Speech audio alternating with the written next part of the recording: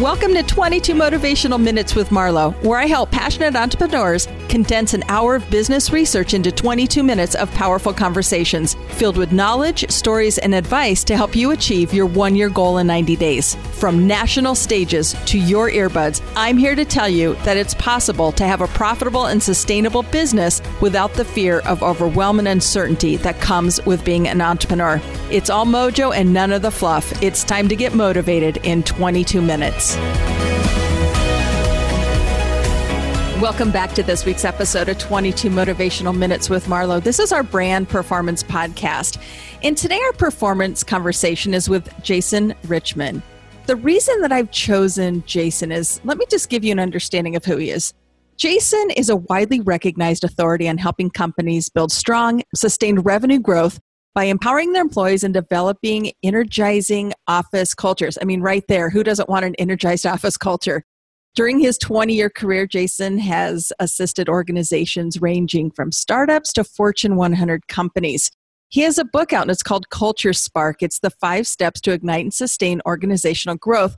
It's been praised by corporate leaders as a groundbreaking, inspiring resource and highly readable. So, Jason, I'm excited to jump into this episode with you to talk culture. Okay, why did you get into culture? What is it about Jason that is such an expert in this area?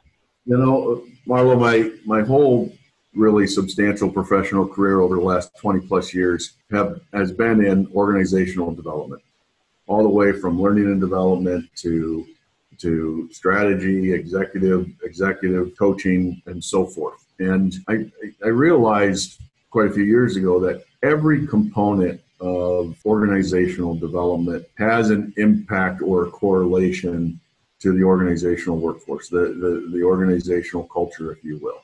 And it just became passionate. I've traveled the world. I lived all over the world. I lived in Australia for 3 years. That passion just kind of grew, actually firsthand witnessing different cultures from different countries, from different people, from different races and creeds, and that passion to be inclusive and to learn. I've always been a continuous learner. Yes. And I think the study of culture has really allowed me to fuel that, if you would. And that's where the book came from, was years and years and years of research and interactions with executives and best practices. It wasn't me just sitting down, writing down my thoughts and ideas, but it really was based on the best practices of, hundreds of different executives and companies that have dynamic workplace cultures. Yes. Okay, so when it comes to workplace culture, give us the standout ingredients that you find, Jason, that really makes for a great workplace organization that keeps them energized, like you state. I get this question quite a bit, actually. Based on all the research and all my experience, what are some of these common threads or themes that are in a dynamic workplace culture? And I really narrow it down to 2. And one is authenticity. And people define authenticity differently, that's for sure. But you wear authenticity on your sleeve. From executives, from department heads to leaders to individual contributors. I mean, in today's world and where we're at, people want the real deal. They want real authenticity. And that's not just internally, that's externally. That's our external brand. That's the image we want to portray as an organization. So authenticity is one. And the other one is transparency. Transparency in our communication, transparency in what's in it for our organization, what's in it for our people. It's more of an inclusive, transparent communication environment that drives high-performing cultures. So I'd say those 2 things really stick out the top of my mind. Yeah. Okay, so as you have navigated this path, authenticity, yes, it sounds simple, but so many people are resistant to just be themselves. Everybody wants to be real, but how do you help people inspire their authenticity and then be transparent in that space as well? What do you recommend? We do an awful lot of coaching and work in this space with all levels within an organization. A lot of it, sometimes it's just blind spots. I mean, I would say more than most, people aren't purposefully not being authentic or coming across that way. It's really a leadership blind spot for them, that they're just not consciously aware that they're coming across that way. And sometimes it's that, direct feedback and coaching that helps. The other thing is you see elements of ego that plays in the organization all over, and a level of competition and a level of ranking. And we get into that and see that a lot with silos when, managers and leaders rate themselves based on certain metrics of budgets and headcount and all those types of things. So a lot of times what we'll focus on is breaking down those silos and creating more of a cross-functional understanding within organizations to be able to come across more authentic and more transparent. Does that make sense? Absolutely. Yeah. And I get it. Obviously, I'm in this, personal development space. And so I understand it. And as you're speaking that, I'm hearing the words like, we need to validate people to be their authentic self. We need to allow them to honor themselves, because I think a lot of times we just don't, maybe we're seeking permission to honor that space of just being transparent, being authentic. And sometimes it takes that for people to step into it. So as I speak that, Jason, what are you hearing me describe? Because I know that your wheels are spinning on that. Well, it is, Marlo. And again, what you'd said there, you have to allow people to show their authentic self. And that's one of the key pillars of a lot of dynamic cultures is empowerment. You have to empower people to be who they are and capture all the best qualities and contributions that individual brings to the table. And when you do that, when you consciously, subconsciously create a culture that allows that, you'll have a higher level of authenticity. Once you're accepting of who people really are and their ideas and their thoughts and their contributions, authenticity will raise within an organization. Yeah. Yeah. And so as organizations, in order to bring that forward, I think we, to be able to empower somebody, we have to fully trust them.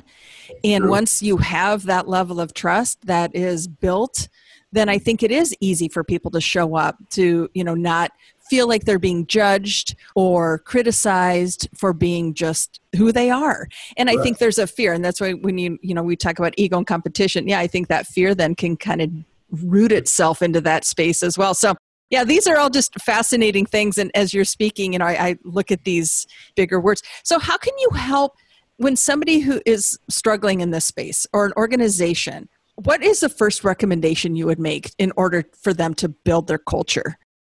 The first recommendation I would make is to step back and really put time and effort into clearly defining what you want your culture to be, right? And 9 out of 10 times when we start working with an organization, there is a lot of different perceptions of what our current culture really is. And there's not really a clear direction of what we'd like it to be.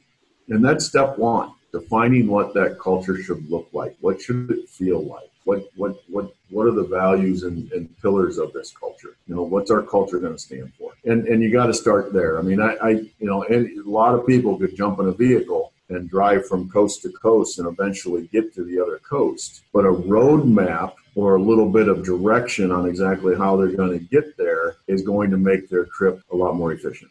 Yeah. Yes. And organizations too need to hold them, their teams accountable. They need to hold their employees accountable to that, because if somebody goes off course in your example there, we need to be able to pull them back in and say, like you said, create that awareness and say, do you realize that maybe you're not, in that space where, you empower you to be and you're just a little off course. So that accountability feature, not letting you as an organization drop the ball to hold those people to that, then set that golden standard. Yeah. To be that way. Yeah. Because a lot of people, once it's one thing to speak and set an expectation, but if, it's kind of hard to, as you get in the motions, I think people get lazy, right? Yeah. And that's where culture falls off a little bit. That's right. And it's got to be deliberate, right? Yes. As long as your actions are supporting that cultural vision and it's deliberate actions, you'll be on track. Yeah, it's a constant key ingredient and one that cannot be missed, just like you said, with strategic planning or any other revenues generated, plans built, it needs to be a core foundation. Okay, so we always like to help people, and I want to pick your brain on this one. Let's say you have a 1-year goal. What kind of advice, Jason, would you give to somebody who is trying to do that in a 90-day time frame? Accomplish a 1-year goal in 90 days. Yeah. With and use culture as your vehicle. How would you recommend people do that? I would recommend from a business standpoint, from a business goal, let's say, whether it be it's a 12-month goal and you want to accomplish it in 90 minutes. My recommendation or insight is you're not going to accomplish that alone. That any type of business initiative, organizational initiative, you're going to have to rely on other people.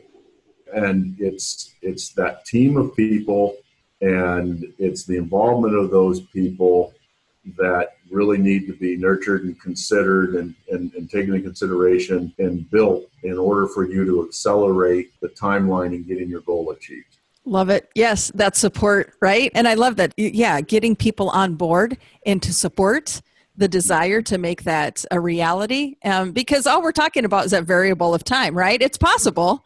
You have to just kind of change up your time element. But like you said, with the right type of support and direction, that's where we can easily take people. Okay, so Jason, give us, you have traveled a lot, and travel is one of those things that you enjoy. Can you share an experience of one of those travel experiences that really stood out to you when it came to witnessing culture in a different way? I would have to say that there's been several, but in relationship to a business culture analogy, it has to do with the level of trust. I spent time actually living in Australia. There was a long period of time for typical business practices and business acceptance to be made until you demonstrated that level of trust with the local culture, because people coming from the outside in any type of culture sometimes will create fear of the unknown. And it's that level of inclusion and inclusiveness and transparency, and it takes time. I think that was one of my biggest lessons learned, is the importance and the power of having the level of trust with people in order to accomplish what you want. That really was cemented into me when I just transferred and decided to live in Australia for a while. Okay, give us the reason why you chose that, Jason. What gave you that leap of faith to do that? A passion to go to the other side of the world. Yeah. In the U.S. Passion to experience that being abroad, perspective. The passion of the continuous learning. And I'm personally, I'm a little bit kind of an adventure person. I like to scuba dive, and I like to fly, and I like to, climb and rappel, and, I like to do some of these things. And I was always been drawn to that country, and it was just kind of fun, and it was an adventure, and it just fueled my fire for continuous learning. And there are spaces in Australia where you can actually snow ski and scuba dive in the same day. I mean, yes. I mean, so you've kind of hit all variables there. Plus, their culture is very laid back too. Wouldn't you say? I mean, people in Australia have a different take on the speed which they live. And when you start really digging into culture, there's two sides of culture. There's the perceived culture, and then there's the reality of the organizational culture in the business. And I always try to stress, don't get sucked into your assumptions or the perceived. And you see this in generational cultures. I mean, people have these perceptions of the millennial culture, right? And perceptions about work ethic and things like that. But if you peel back the onion, those assumptions are wrong, right? So you really have to you have to experience the culture to really differentiate what's perceived and what's reality. And That's the fun. And that's why I go back to, you got to start with defining what you want it to be. Right. Okay, so this is where I kind of want to come in, starting into the close. How has the pandemic impacted where we're at with culture today? I mean, because more and more people, we're not in that face-to-face contact. We're kind of doing these virtual things across the way. And how has it impacted us? I think it's put another level of accountability and importance on that frontline and middle management group across any organization. when people were in the offices, when they were working in the same building, it was a lot easier to have your touch points. It was a lot easier to meet in the break room. It was a lot easier to start a sidebar conversation when you were passing in the hall. Now this level of person has to be a lot more deliberate and action-oriented and make it a point to reach out to their team members, their peers, their direct reports, and so forth, to have those same types of conversations. That puts a level of complexity into their role, but I think it's a critical piece that needs to happen. It is. You're right. And you really have to step up now more than ever and have the confidence that it takes to ask for the conversation, because like you said, you're not in that enriched environment where everybody's together and people just sense that emotional intelligence of what's going on. It's like I have to pick up the phone and to say, hey, let's connect on something. And that can be a kind of a scary thing to do, but it also feeds into what you say is, if an organization is really strong in that space, people will feel confident to come forward and to have those conversations. Absolutely. Excellent. Okay. So Jason, where can we find you? Share social media. How can we add you to our circle of influence? Well, the website, www.culturespark.io. And you'll find the Ideal Outcomes website, also www.idealoutcomesinc.com, and you'll also find there a lot of different cultural tools, a lot of blogs, a lot of information, a lot of thought leadership around culture, and that would be the best way to find me. LinkedIn at Jason Richmond. If you just search Jason Richmond on LinkedIn, you're going to find me and be able to contact me and connect with me there also. And email would be jason@culturespark.io. Super. Oh my gosh. Thank you, Jason. This has been a very enlightening conversation. So to learn more about Jason Richmond, you can also visit our website at marlohiggins.com, where you can add Jason to your circle of influence, connect to his resources, and purchase his book. Again, thank you for joining us today. Thank you, Marlo. It was my pleasure. We invite you to share this podcast with others and thank you in advance for your partnership. If you enjoyed the episode and it left you feeling inspired, share your biggest takeaway on our Perform and Get Paid community Facebook page. This is where we'll engage and respond to your questions. This is Marlo Higgins, your host and Chief Inspirational Officer. Have an awesome rest of your day. Did you enjoy this podcast? If so, subscribe, leave a review, and tell your friends. As your Chief Inspirational Officer, I coach passionate entrepreneurs like you to achieve complete confidence and clarity to reach your one-year goal in 90 days. Learn how you can get more done in less time with my #1 proven formula for consistency and clarity. Simply go to go.marlohiggins.com to download. Thank you so much for listening, and I'll catch you next week on 22 Motivational Minutes with Marlo.